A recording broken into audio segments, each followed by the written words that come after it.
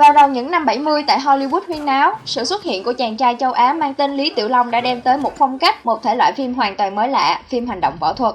Kể từ đó, bên cạnh bom đạn hay đấu súng truyền thống, các nhà làm phim đã biết kết hợp thêm yếu tố võ thuật để làm cho tác phẩm của mình thêm đặc sắc. Chào mừng các bạn đến với Tentacles và hôm nay sẽ là top 10 phim võ thuật hay nhất của Hollywood.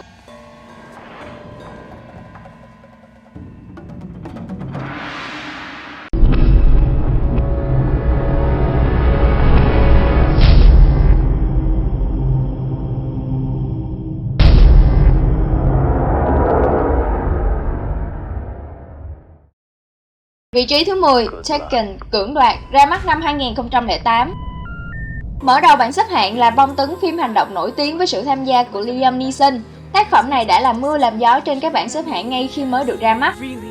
Chuyện phim Taken kể về Brian Mills, ông bố cựu điệp viên một mình đi giải cứu cô con gái bị bọn buôn người bắt cóc.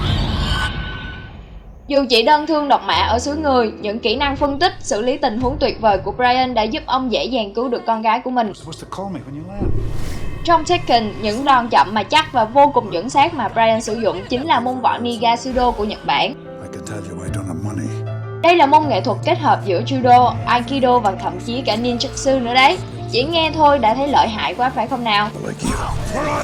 Phim được bao trùm bởi không khí nghẹt thở, căng thẳng.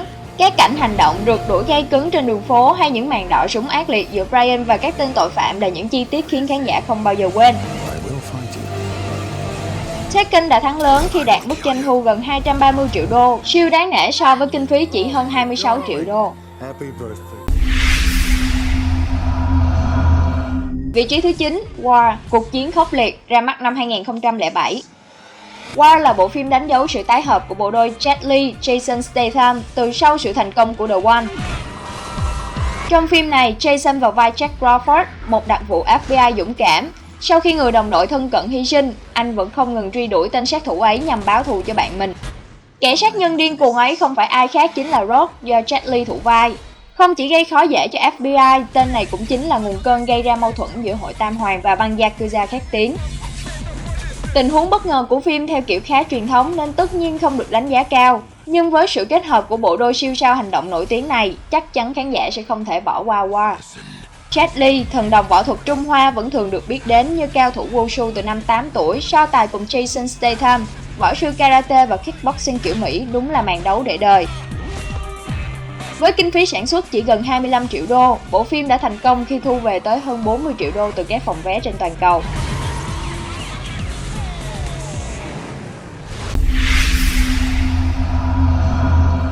Vị trí thứ 8, Undisputed 3 Redemption, đền tội, ra mắt năm 2010.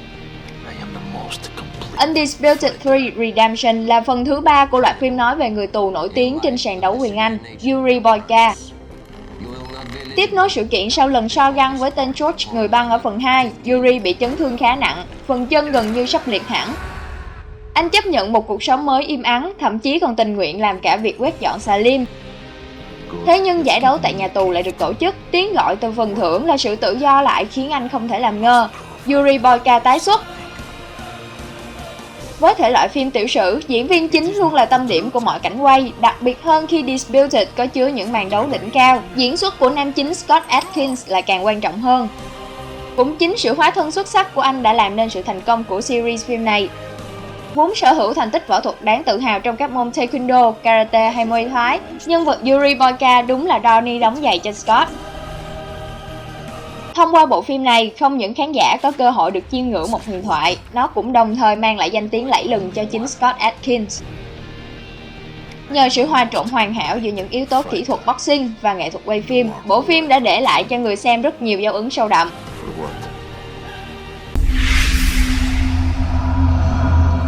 Vị trí thứ 7, Shanghai Knight, hiệp sĩ Thượng Hải, ra mắt năm 2003.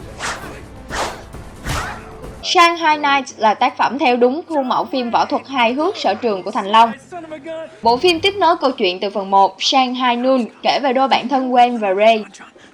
Nhận được tin dữ từ Trung Quốc, hai người cùng nhau giúp đỡ Lin, em gái Wayne, tìm lại món đồ quý giá của triều đình và hơn hết trả thù cho cha của Wayne. Shanghai Knights phù hợp với tất cả các đối tượng khán giả bởi nó quy tụ mọi yếu tố tuyệt vời nhất. Thể loại phim hài dễ xem, diễn viên đa dạng từ Âu tới Á và đặc biệt hơn là những pha võ thuật đẹp mắt đến từ Jackie Chan nổi tiếng. Không chuẩn mực như trong các phim thuần châu Á, các phân cảnh hành động của Thành Long kết hợp nhuần nhuyễn sự chuẩn xác của Kung Fu và tiết tấu sôi nổi mạnh mẽ mà phim hành động Mỹ thường có. Diễn xuất hài hước, linh hoạt của dàn diễn viên khi kết hợp với nhau lại càng khiến cho bộ phim dễ dàng chiếm được tình cảm từ khán giả. Phim thu về hơn 88,5 triệu đô khi ra mắt khán giả toàn cầu, một con số khá ổn cho một bộ phim kinh phí thấp.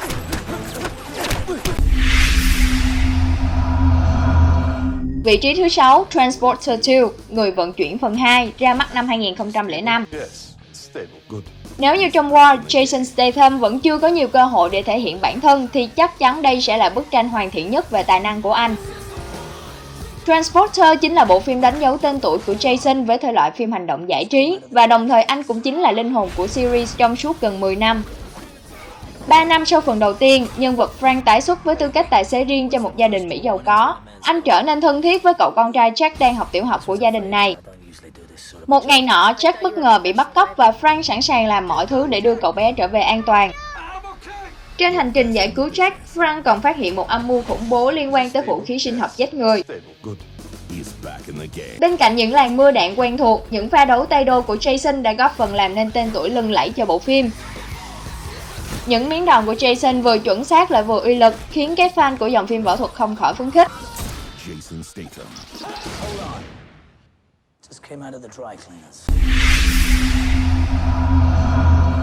Vị trí thứ 5, Rush Hour 2, Giờ cao điểm, ra mắt năm 2001.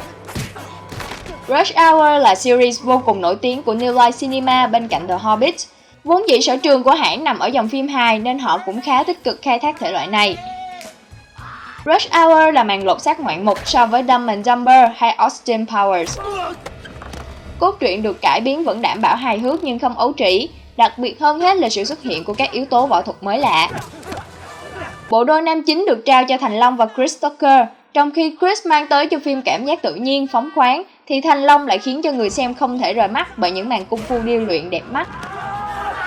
Phần tương tác hoàn hảo giữa hai gương mặt tưởng chừng chẳng liên quan này đã mang tới cho người xem những ấn tượng khó quên. Thú vị hơn nữa, ngay cả Carter cũng có màn khoe tài võ vẽ trong trận đấu tay đôi với cô nàng sát thủ người Trung Quốc do Chương Tử Di thủ vai. Đâu cần giỏi võ mới thắng được cao thủ, chỉ may mắn thôi là đã quá đủ phải không nào? Rush Hour 2 đã đại thắng trên mặt trận doanh thu phòng vé khi thu về tới 347,3 triệu đô, trở thành phần phim có doanh thu khủng nhất của toàn series Rush Hour. Vị trí thứ 4, The Karate Kid, Cậu bé karate, ra mắt năm 2010. Có lẽ do đây là bảng xếp hạng về những bộ phim võ thuật nên Jackie Chan đã chiếm lĩnh hầu hết những cái tên ở trên. Tiếp theo ở vị trí số 4 này lại là một phim nữa có sự góp mặt của ông. Tuy nhiên thì spotlight không hướng về Jackie Chan quá nhiều mà hầu hết lại dành cho Jaden Smith. Nội dung của The Karate Kid vẫn không thay đổi nhiều so với phiên bản cũ năm 1984. Cậu bé 12 tuổi Trey Parker theo mẹ di chuyển từ thành phố Detroit, Mỹ sang Bắc Kinh, Trung Quốc. Tại đây, ngỡ ngàng với cuộc sống mới, khác biệt về ngôn ngữ, Trey vô tình gây sự đánh nhau với những học sinh giỏi cung phu trong trường. Để lấy lại danh dự và cũng nhằm chinh phục cô bạn gái Mỹ Anh xinh đẹp, Trey quyết tâm đi học võ. Và vị sư phụ chính là ông thợ điện bí ẩn sống cùng khu phố. Dù không thủ vai chính và chỉ có một đoạn ngắn biểu diễn cung phu với các môn sinh, nhưng đây là một cảnh võ thuật xuất sắc đúng kiểu Thành Long. Phần còn lại của phim võ học cổ truyền Trung Quốc lần lượt làm mãn nhãn khán giả bằng những ngón đòn hấp dẫn thông qua cậu bé Trey. Nói Karate Kid là phim có phần võ thuật ấn tượng nhất trong số các phim lứa tuổi học đường có lẽ không oan chút nào.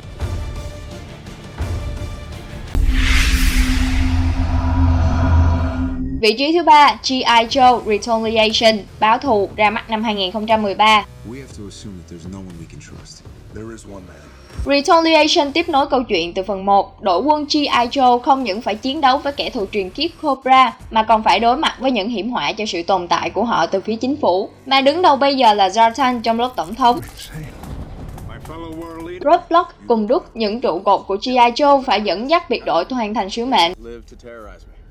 Trong suốt chiều dài gần 2 tiếng, những ai yêu thích dòng phim bom tấn hành động đặc trưng của Hollywood hẳn sẽ rất hài lòng với tần suất dày đặc những màn chiến đấu, đuổi bắt với kỹ xảo dàn dựng công phu. Điểm sáng lớn nhất của phim chính là sự trở lại của bộ đôi ninja bảo ảnh và xà nhãn với kỹ thuật siêu đẳng không chê vào đâu được. Một trong những cảnh đẹp nhất chính là trường đoạn các ninja của phe Cobra cùng với xà nhãn và nữ đệ tử xinh đẹp Jinx tỉ thí trên núi tuyết.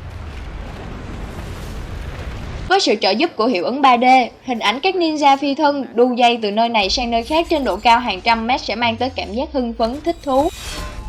Không quá hình thức và gò bó như kiểu truyền thống, các ninja kiểu mới đã biết kết hợp cả những thứ vũ khí hiện đại nhằm nâng cao sức mạnh của mình. Bởi vậy mà hai nhân vật bảo ảnh và xà nhãn trong G.I. Joe Retaliation được coi là hình mẫu trong thời hoàng kim của phong cách ninja hiện đại.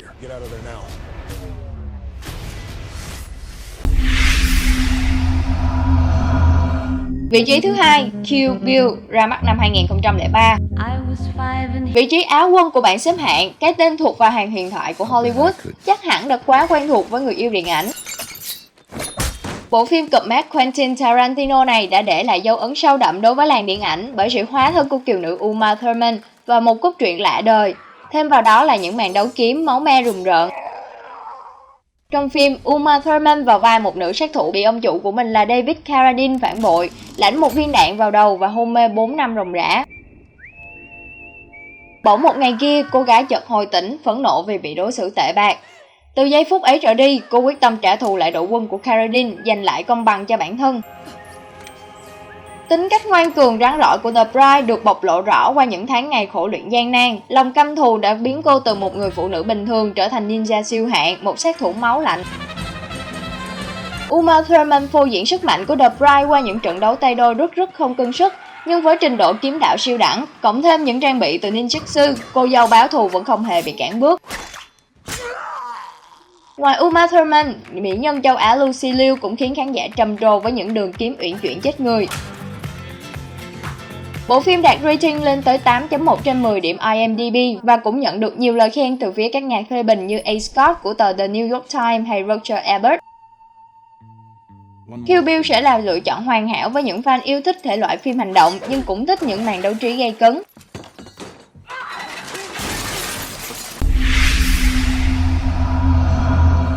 Như thường lệ, trước khi đến với vị trí thứ nhất, sẽ có một vài bộ phim hoạt hình về đề tài võ thuật rất hay mà các bạn không nên bỏ lỡ. Kung Fu Panda. Câu chuyện về thần long đại hiệp lại là một anh chàng gấu trúc béo ú, cho thấy chân lý rằng nỗ lực sẽ giúp ta làm nên tất cả. Kubo and the Two Strings. Tác phẩm stop motion mới nhất của Laika Entertainment lấy bối cảnh đất nước Nhật Bản xinh đẹp với mô típ siêu anh hùng hợp thời cũng là một lựa chọn rất xứng đáng cho kỳ nghỉ cuối tuần.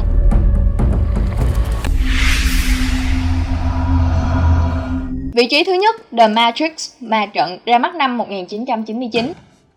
Nếu như võ thuật trong 9 bộ phim trước đã quá hay, thì bộ phim ở vị trí quán quân này thực sự xứng danh đỉnh của đỉnh.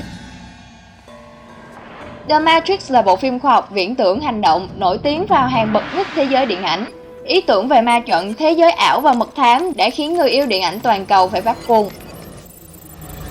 Bộ phim này đánh dấu danh tiếng của nam diễn viên Keanu Reeves trong vai Neo the One, người có sức mạnh thần kỳ có thể chi phối cả quy luật của ma trận. Người dẫn dắt Neo đến với ma trận chính là Morpheus nổi tiếng. Chắc hẳn những ai đã từng xem phim đều không thể quên màn đấu tay đôi lần đầu tiên của Morpheus và Neo trong ma trận. Đủ thứ võ thuật từ boxing, judo, karate hay cả thái cực quyền đều được tải lên và sử dụng trong lần huấn luyện này. Mặc cho những hạn chế về kỹ xảo điện ảnh vào những năm đó, cảnh quay này vẫn nghiễm nhiên đi vào lịch sử điện ảnh Hollywood và trở thành nguồn cảm hứng cho rất nhiều bộ phim ra đời sau đó.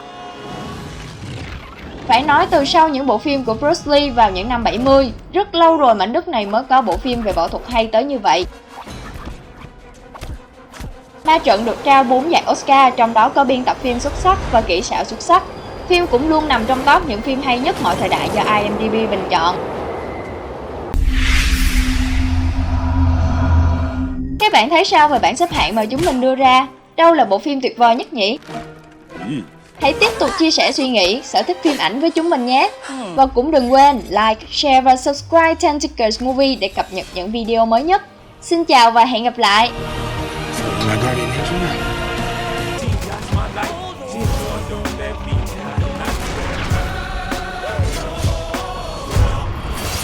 Anything I missed, General? I just want to go home. This is home.